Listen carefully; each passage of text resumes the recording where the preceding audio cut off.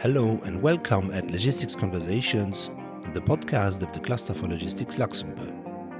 Through this podcast, you will discover the international world of our sector. Even better, you will hear passionate people and their exciting small and important stories. Logistics is essential in Luxembourg and we want you to have a look behind the scene. Good morning, Luc. We are very happy to have you as the CEO of B Medical here today in the Chamber of Commerce. Thank you for having accepted our invitation to participate in this podcast in January 2021. Good morning, Malik, and thank you for inviting me. I'm very happy to be here.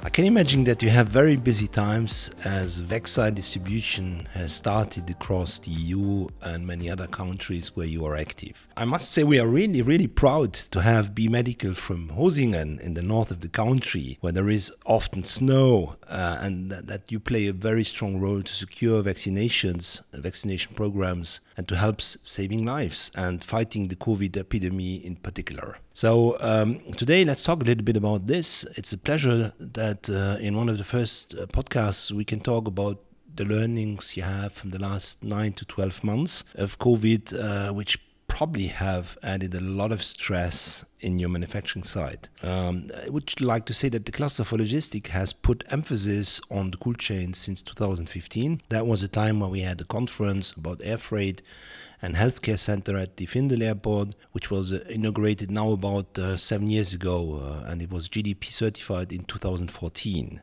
So with the restriction, obviously, we have decided to keep our distances here. And let's talk a little bit now about B Medical, because I think you started more than 20 years ago in Hosingen? Yes, that's correct. So I joined the company about 21 years ago, and B Medical is, as you said, a European and more Luxembourg company, which has been active since the last 4 decades in the vaccine cold chain around the world, covering more than 130 countries every year around the world. So you made it to the top job. But I think when we visited you, you mentioned that, that is quite a road because your company was belonging to a larger conglomerate. Can we talk about that? Yes, absolutely. So in the beginning, our company was actually the medical division of Electrolux Group.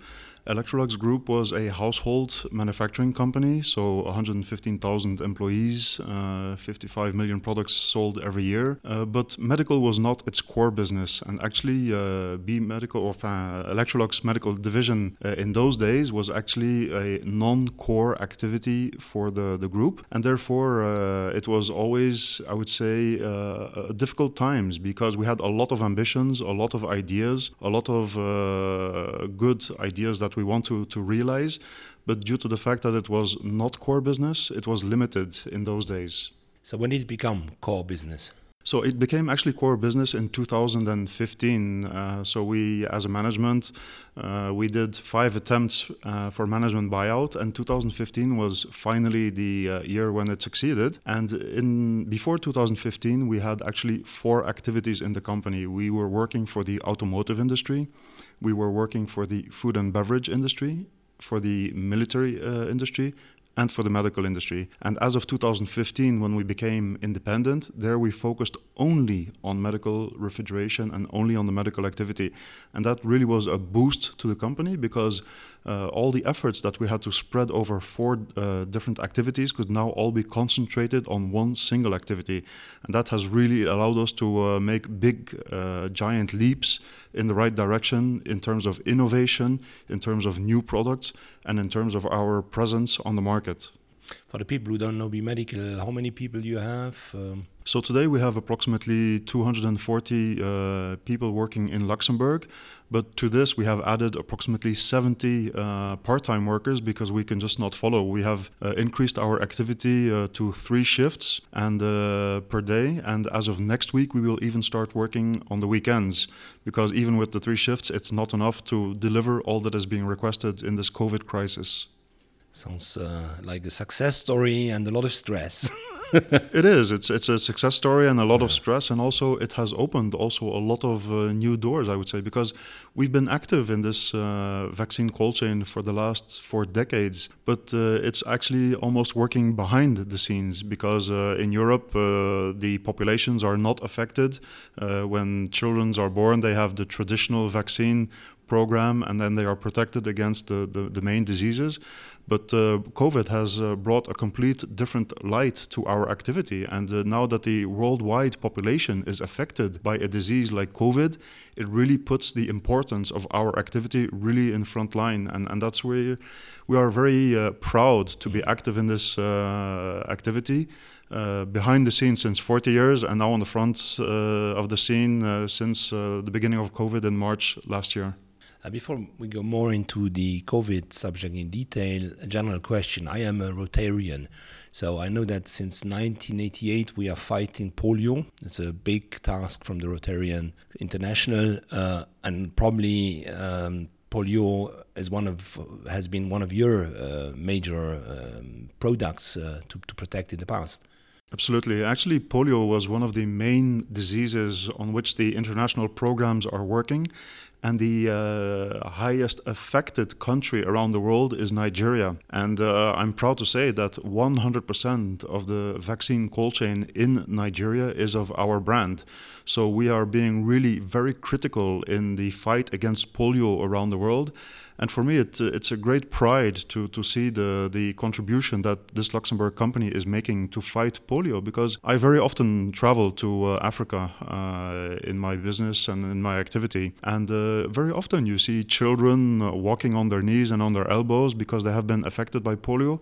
And what very often people do not know is that many of these children have been vaccinated by a polio vaccine, but because of the cold chain, which was not respected at some point of time, all the efforts that you have made to produce the vaccine, to bring it to the country, and then to distribute it in very difficult regions within the population, if there is a weak link anywhere in that cold chain, all the efforts have been lost, and the consequences are very devastating for children and for the population. It's an excellent point, because particularly polio is something which hits children below five years. We later come to the questions why you should get vaccinated here. If you actually get polio, there is no cure. So it's better to have the vaccine, and I think it's something where we usually are not even asked, because it's really getting so normal to get the polio. I'd like to know this use of minus 80 degrees by BioNTech and Pfizer. Were you aware about that? How early did you see this coming? So actually we follow it very closely, and since the beginning we were very early stage aware that minus 80 would be required. And for us actually that was, I would say, a positive sign. A positive sign, why? Because minus 80 temperatures is not easy to make, and that would mean that only professional companies could address that market. Because like with the facial masks, we have seen many counterfeit products, many products which do not comply to the minimum certifications. Well, with a minus 80 freezer, that is almost impossible to do. If you want to produce minus 80 environment in a refrigerator, in a freezer, in that case, you need to have really professional equipment. And it's not the first time that minus 80 has been required. Also for Ebola vaccine in DRC, that's typically what was needed, minus 80 degrees. So it's not, I would say, a new coming technology or a new situation. It's just the magnitude of the situation with COVID which has changed the scenario. And so for us, I would say it was lucky that the minus 80 was required in the beginning, because it really showed that you needed professional companies and professional solutions to solve the problem, or at least help to solve the problem. Minus 80 degrees Celsius, which usually is the temperature where carbon dioxide, dry ice, is used. I think that's where it comes from. Do you think that this will go away? Because today we believe that COVID will be an endemic epidemic, which will not easily fade away. Do you think the minus 80 will go away when people have more experience of keeping the product, let's say, at minus 20 during a certain time, and have done transport lane analysis? No, I do not believe that minus 80 will go away, and to the contrary, I think it will become even more popular, because the technology of mRNA for the vaccines is a relatively new technology, but has been used already for quite some years in oncology to fight cancers. And so the fact that a lot of money has been invested now in a vaccine based on this technology, I believe it has opened again new doors for new vaccines and for new solutions to existing problems. And so I do not believe that the minus 80 environment will be reducing in the future. To the contrary, I think it will increase. What we do see also today is that the minus 80 is now today being provided on very centralized locations, meaning that the countries, to reduce the risk and to reduce the investment, they have large-scale vaccination positions where they have equipped with minus 80 freezers. And in the future, most likely this minus 80 will be needed at a much larger scale, because typically once the crisis will be over, it will be the hospitals and the clinics that will intervene to bring the vaccines to populations. And then you will need smaller units of minus 80, but many more in quantity. Okay.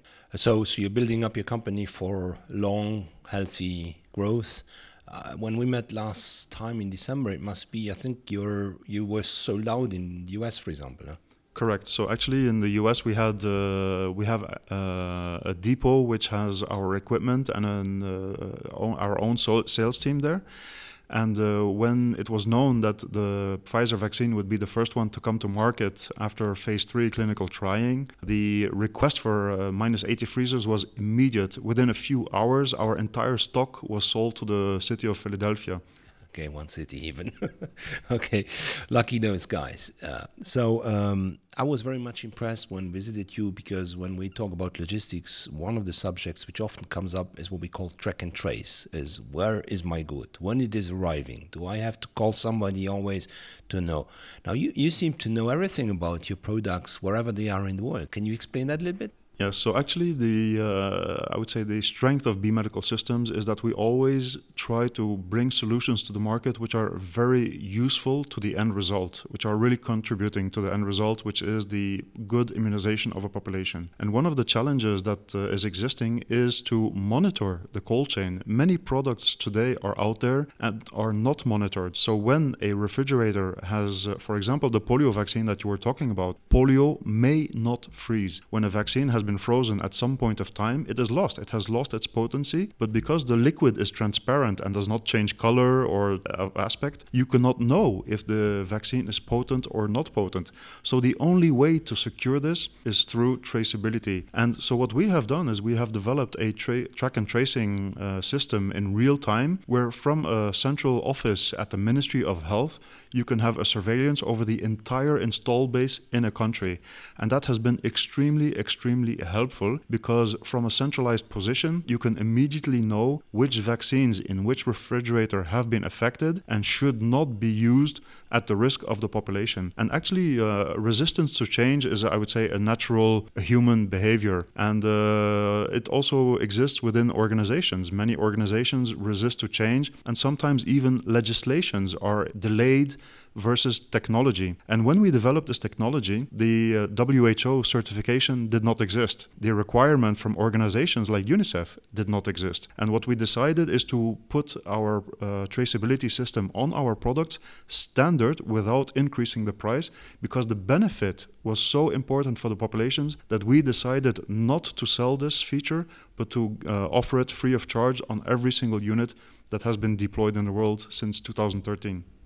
You must have really good engineers, because I was told that you give a very long guarantee. My German car comes with 2 years guarantee, and your products come with 10 years guarantee. And actually that's also one of the specificities of B Medical.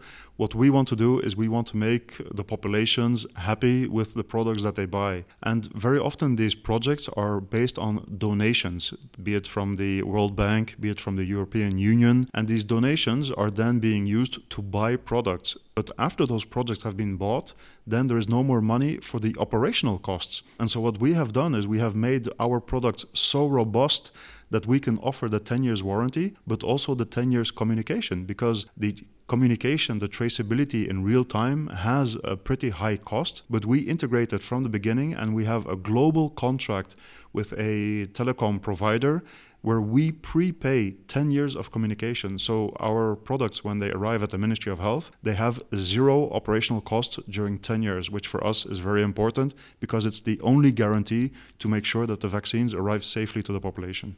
You must have a lot of visits of ministers of health then in this case. Indeed we do. Maybe coming back to the logistics subjects, I think you told us that UNICEF and such bodies, probably you are happy that we have that there is a new president in US, which will probably strengthen UN associations. Can you say that? Yes, indeed. I think US has been very critical in terms of support to these organizations, and very often they are even based in the US. But I believe that the European Union also has a very important role to play, and even more so today. I think the EU could, I would say, inspire themselves of the US model, because the US has, I would say, more or less taken control of the entire cold chain worldwide with a relatively small budget. And I think the European Union could play a much more important role, because actually today the two main actors on the worldwide cold chain are of European origin. It's B Medical in Luxembourg and Vestfrost in Denmark. So it's, I believe, a message that I would like to transmit here is that the EU really should focus on this going forward for the long term. Sounds good. Sounds like a Luxembourg-Danish coalition then to move ahead. Your products, how are they shipped? Do you use road combined with sea, or do you have to use air freight now? Well, actually, we have always used all sorts of logistical means that were available to us, and it always depends on the urgency of the need of the products to arrive to the country. For example, we are in discussions with many governments who are postponing the decision of which equipment to buy, because they don't know yet even today, which vaccine will be available at what time. Meaning that they could be facing a Pfizer vaccine at -80, a Moderna vaccine at -20, or any other traditional vaccine at +4. And that is also for us then the only way to supply rapidly the different countries. Sometimes is air freight. If it has been well planned in advance, then sea freight is typically the transportation means that we use. And of course, within Europe, road transport. Good.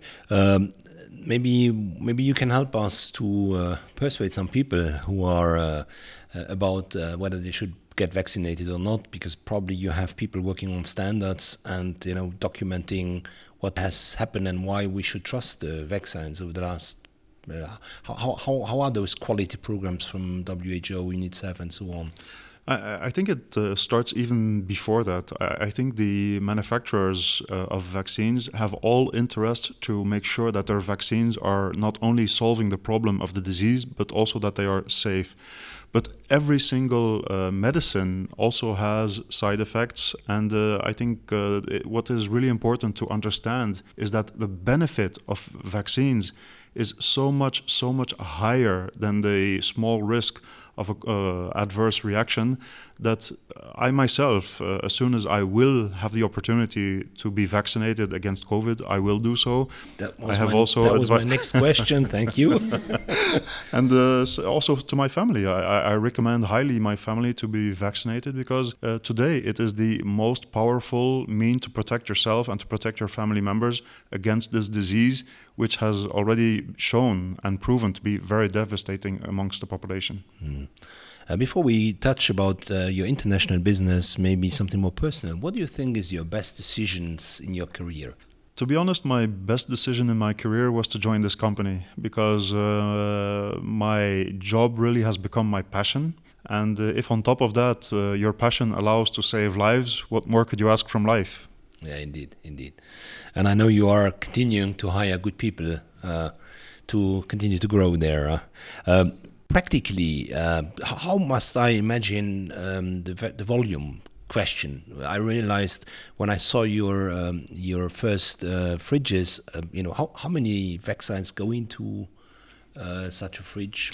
Well, typically, I would say on -80 freezers, the standard model that you will encounter most around the world, but mainly today in research, is the 700 liter. And the 700 liter ultra low freezer -80 can hold up to 300,000 doses of vaccines. So this means that if you have a very centralized system with a few ultra-low freezers, you can store a lot of vaccines, especially today, seeing the rotation that you have of the vaccines, because as soon as they arrive, they are distributed within the population, and then the new arrival can be set into that freezer. So the vaccine storage is very big, but it also depends on the primary packaging from the manufacturer.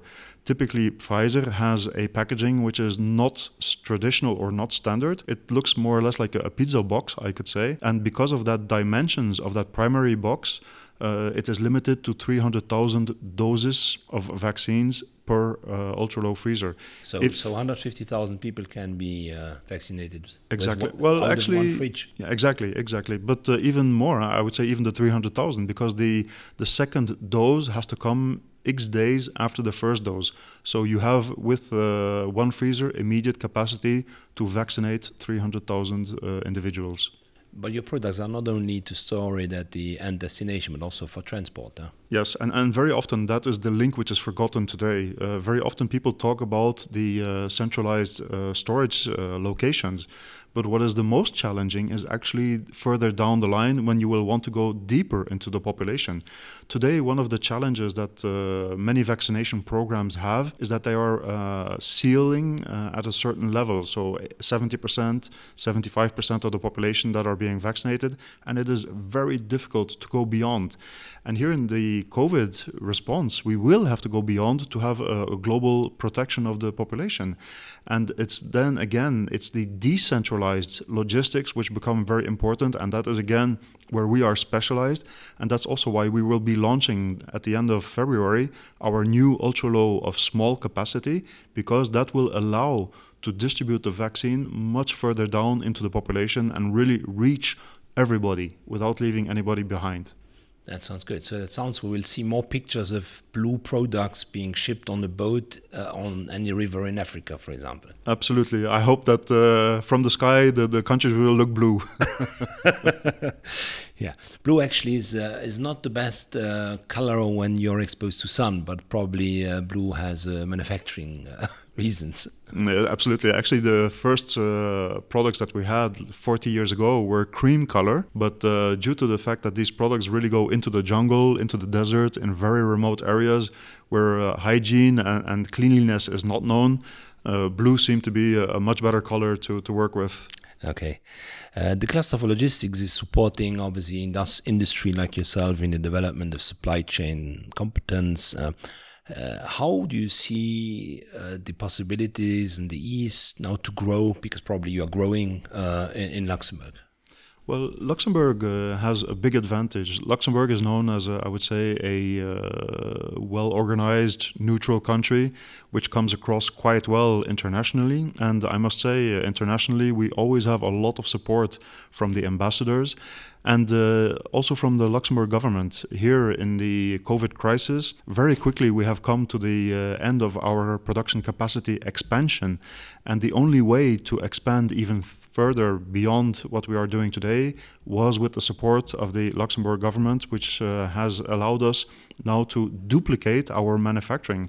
So we are currently building new production halls next to our existing halls to double the manufacturing, and our new assembly lines will be operational as of end of June. Same goes with actually the second factory that we are setting up in India, because after the virtual summit between Prime Minister Bettel and Prime Minister Modi in November, just a few weeks later, an entire team, including myself, went to India to start setting up a factory and an assembly plant in India to be able to also supply those markets. So rapid expansion is necessary. And Luxembourg is really a good place to be because we are getting a lot of support from the Luxembourg government to achieve these goals. I think the Luxembourgers will be happy to hear that, and particularly also the representatives of the government, that you make it happen, if I may say so. If you had a magic wand, is there anything else you would like to change or to wish to be more efficient in saving lives? I think today there is a lot of technology and availability of good quality products which are certified according to international standards. But still, many countries around the world are lagging behind with their national obligations in terms of standards. And I believe that if the national legislation would comply to international standards, it would help to save a lot more lives around the world. Okay, so that's a challenge which we can take up. Before I come to the last question, something more personally. How do you cope with this success? How do you organize? You know that when we have people who talk here about logistics, we assume that they are very organized at work. But then how is it in your private life? I think private life, there's not too much left of private life, to be honest. But the efforts that are being made now, I know, will help us grow in the long term. And so it is, yes, also a private sacrifice that we need to make make that extra effort today for the better future tomorrow. And so I think a lot of people do know the importance of their work, including myself, and that I must also say that the interesting fact about our company is that the people who work for us and who work for the company have shown to be very dedicated and very flexible, and I really would like to thank everybody who has provided the support to the company and to our end result. Give our greetings to your employees, and I wish that you will be very early in the process of getting vaccinated, because probably some of your guys will have to travel the world. I'm very impressed that you've been able to make a growth project in a virtual meeting. That is very impressive, and thank you very much, Luc, for having joined us today in this podcast of the Cluster for Logistics. Thank you very much for having me. Thank you for listening to Logistics Conversation. You can find our podcast and interview on SoundCloud, Spotify, and of course our webpage www.c4l.lu. Thank you.